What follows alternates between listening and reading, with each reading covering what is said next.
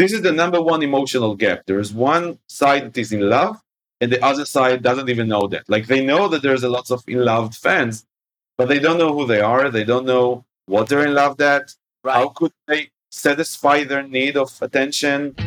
Welcome to 20-Minute Leaders. Just sit back, relax, and learn from the leaders of today. It's a journey.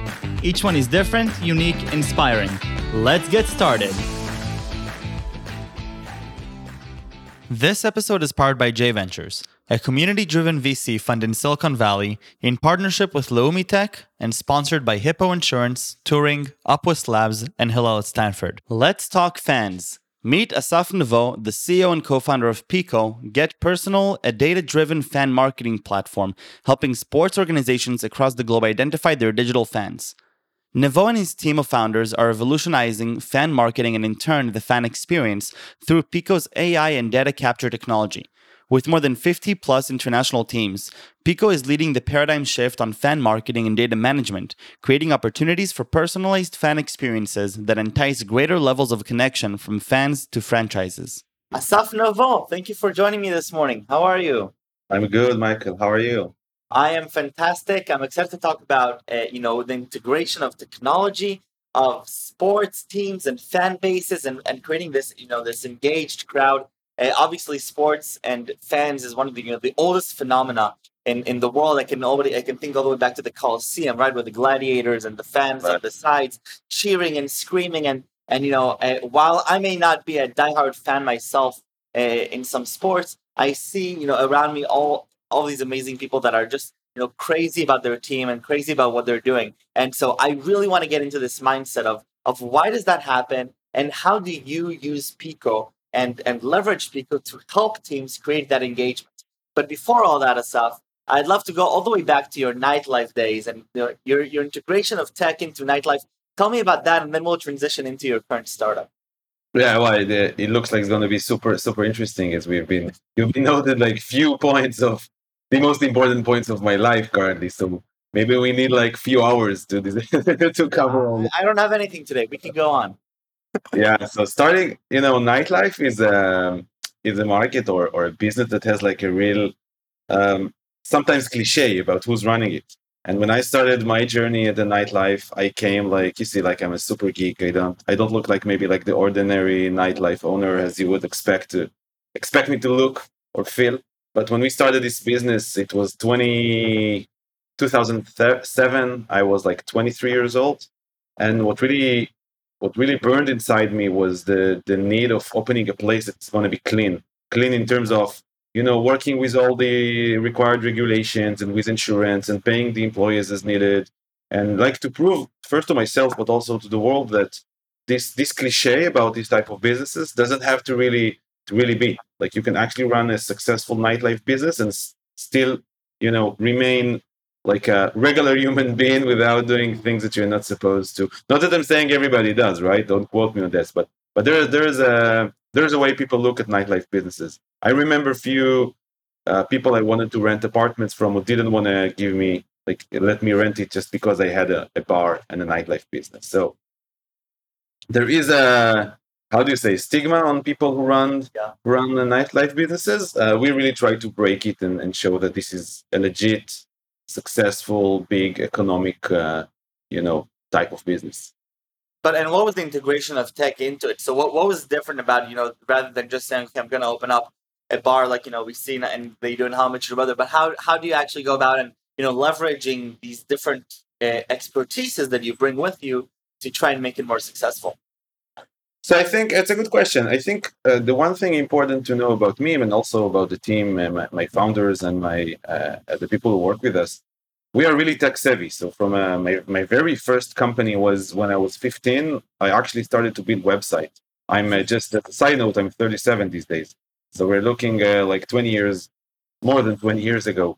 Internet just started to be in Israel. I wasn't such a good student at school, and I really like tech. So I kind of taught myself how to program. It was Perl back then, all command line, super ugly, no IDEs, no anything. And I started to build websites for companies. I actually built the first website with with a database for Manpower, like a big Manpower company. Their name was actually Namepower. The brand name was Manpower. Wow. So this is where I started, and when we started Barkey, which is the nightlife business, we really wanted to focus on the business side.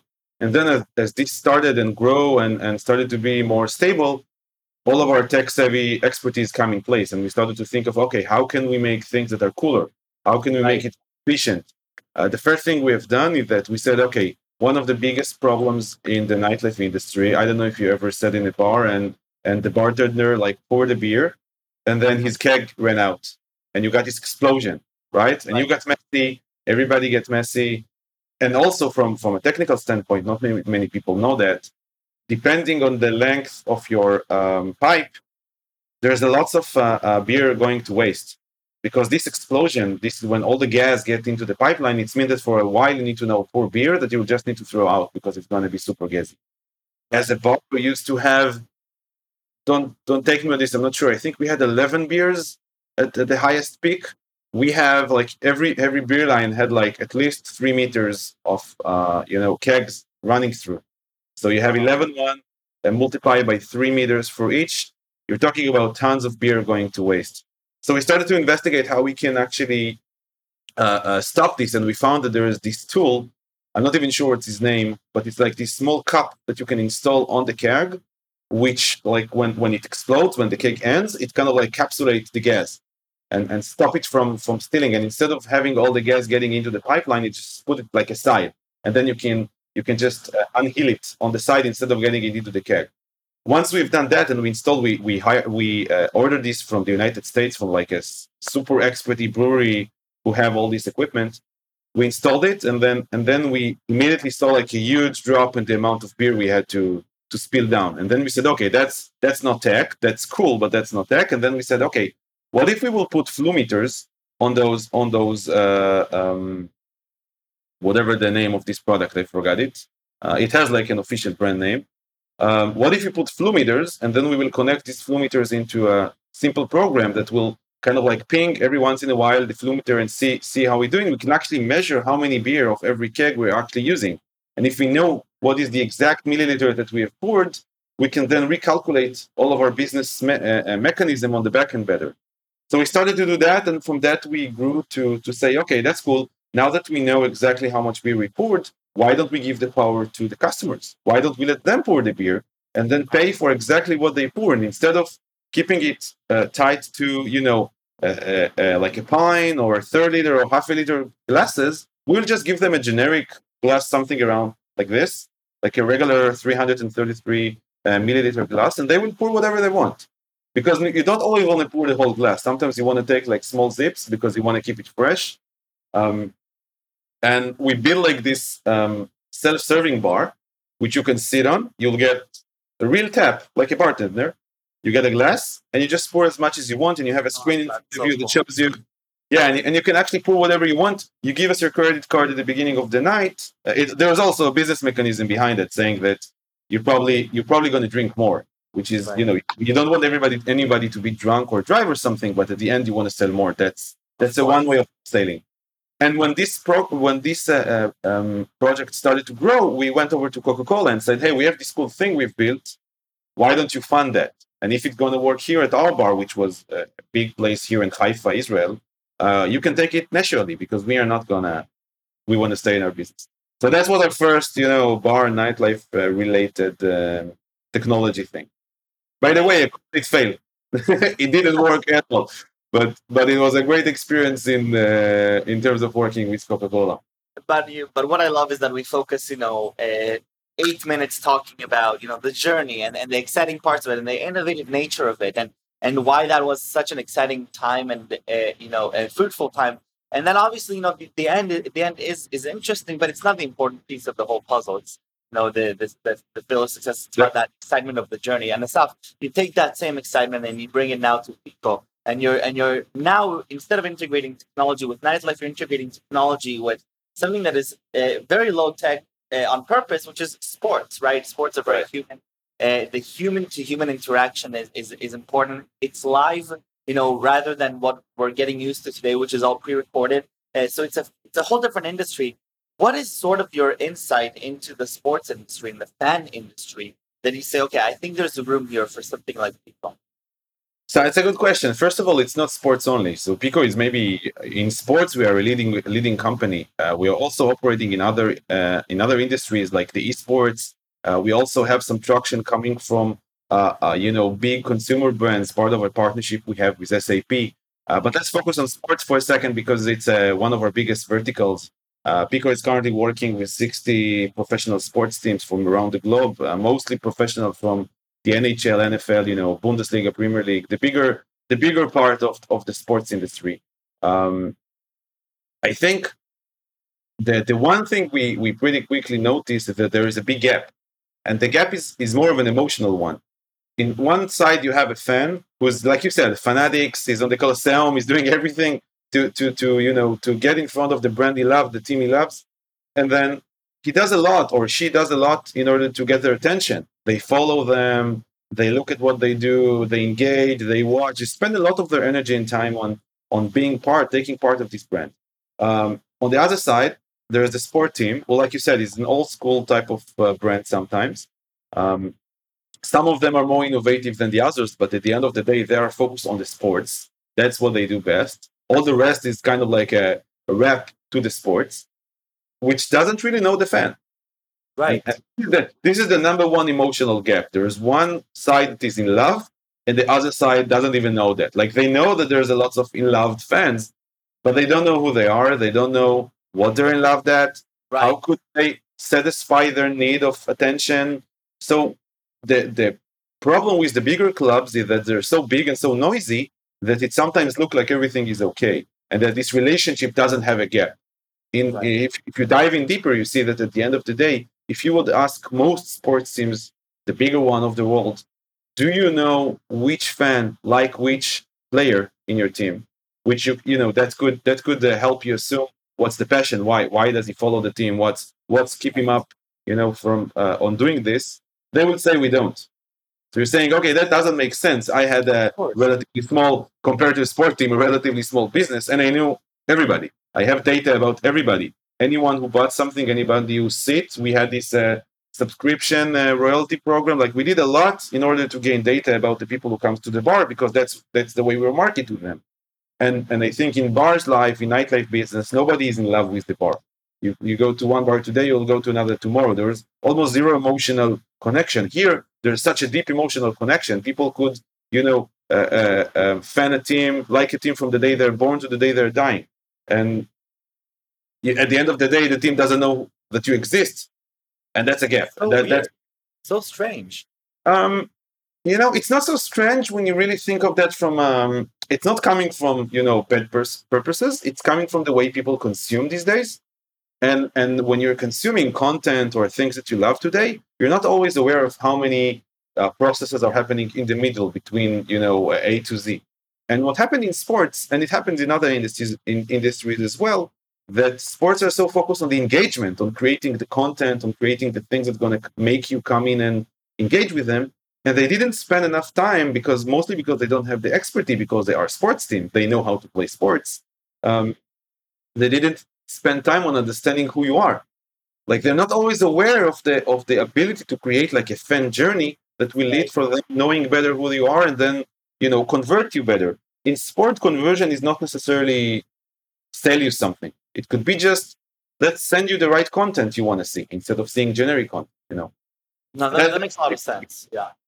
How do you actually go about and now helping these these teams integrate and understand, get insights into their fan base? So how do you actually go about taking all of that black hole and making it as transparent as possible for them so that they can actually take actionable insights from that? Right. So first of all, you mentioned transparency, and one of the important pieces when you're running a data company, especially in these markets, which are very, very sensitive to to the way they look to the outside, and they want to create a good experience. That's actually in sports, everything is about the experience. Transparency is important, and when we are gathering data and helping teams understand their fan better, the fans also know that we're doing that. So it's super transparent, and when a fan shares data with us, he does or she does that in a way that they know that this goes to building their relationship with the team. It doesn't go to any other evil purposes, and that's important. The way we operate is that we know teams are very good at engagement, but we know they don't know who they're engaging with. So we build a suite of tools. It's now pretty wide with lots of sub products and such, but it knows how to take engagement on any digital channel, whether it's the website, the app, social networks, whatever, identify the fans who are engaging, and then progressively add data about them. So we are creating like one source of truth for every fan, and then we keep building data about each of them. So at the first interaction with you, we might get your email, and then at the second interaction, we will ask you who is your favorite player, and then what's your merchandise preferences, and so on. Right. The data points. So let's say ideally we want to have around 30 different data points on each fan, and then we use these data points in order to create this profile, which then the data which then is then connected to build better marketing campaigns. So more from technical side, how it works, we are analyzing what's engaging. We're looking at the team digital channels. We're looking what's mostly engaged by fans. We take this content and we're attaching experiences and activations to this content, like fun things fans like to play. So let's say game day content is also always very engaging. You can have like today is the game day. You can have a prediction game of who's going to score the first goal tonight or who's going to win. This experience is built by Pico, and it will always be engaging because this is the game days when fans are at the highest peak. So, in this two-sided marketplace, what is the sort of the responsibility then on the consumer? So as a fan of the company, what is my interaction with Pico in that regard? First of all, you don't know Pico exists. Pico is white label and it's embedded inside the channels of the team. So you would see a Facebook post or a Twitter tweet or a section at the website or a notification at the app or a banner at the app saying like, who do you think is going to score tonight? Click here to vote or click here to play. You click it, you start a game. This game asks you who do you think you're going to score. It's very graphic, it's very fun. You pick, it ends. But during this game, we will ask you, hey, Michael, we are giving away a jersey, of your favorite player, of one of the voters today. How do you want us to announce that? What's your email address? What's your phone number? How do you prefer us to communicate with you? So now we have your email. And when we ask you for an email, we would say, okay, Michael, would you allow us to use this email to further communicate with you? And you can say yes, you can say no. If you say yes, then you're getting into the, subscription plan and all that. You get newsletters and such. If no, that's fine. We will not bug you. We know that you're a fan who don't want like ongoing communication. You just want to be occasional whenever it works for you. And then at the second game you play, we already know your email address. Now we will ask you, great, Michael, if you're going to get this jersey we just offer, which of the player would you like to sign it? Right? And then you pick it. We know who your favorite player now. And so on. So we have this process that every time we put you in front of different content, it's not always games, this was a very rough example. It's not always that raw, but the idea that we're engaging with fans in a way that allows them to share information, that we have an ongoing conversation with them. Through this conversation or through this communication, we ask them questions. So this is the one hat of Pico. This process brings in a lot of data because fans are very happy to share. They are very very enthusiastic about the fact that the team actually cares about them and want to learn more about them. So they're sharing a lot. This builds a big database. Now the second step is to take this data, segment it, normalize it in a way that we can build recommendations to teams what to do. The most obvious use case would be, taking as an example the Los Angeles Lakers. On Christmas time, we are saying, hey, Lakers, you have 30,000 fans who express an interest in a jersey and also their favorite player is LeBron. So let's send out a marketing campaign to them at any channel, at the channel that they engage with you. So Facebook fans are going to get a Facebook promotion, Twitter going to get on Twitter, and so on. And the call to action would be, hey, Michael, here is the jersey of LeBron you wanted. Click here to get it at 20% discount. So there's much higher conversion that way instead of just sending you to the store with a discount.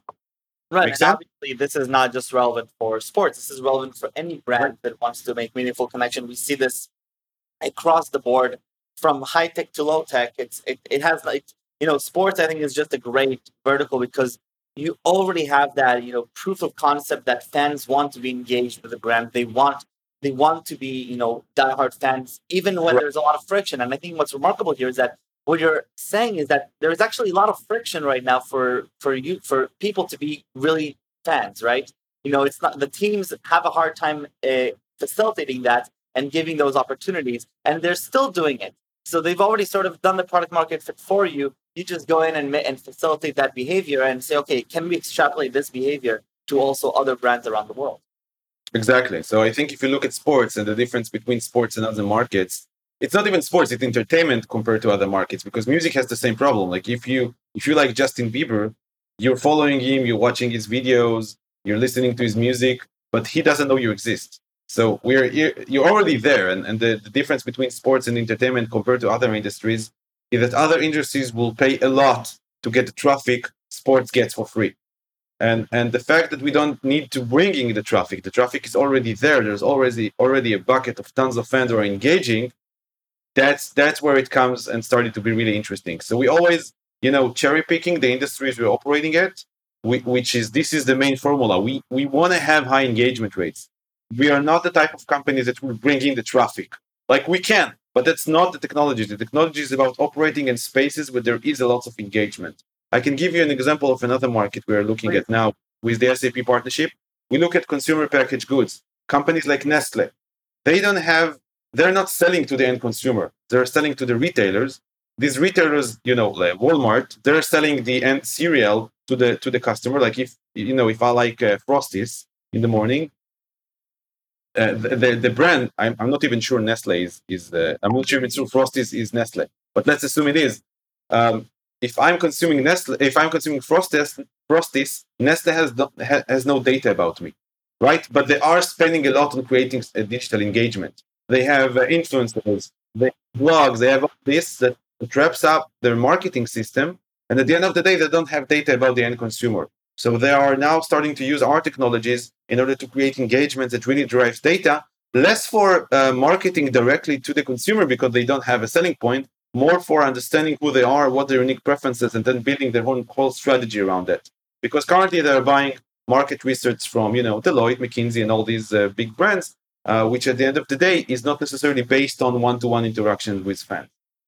Right. No, that makes a lot of sense. And Asaf, like we said before, we can go on talking about this for hours. Right.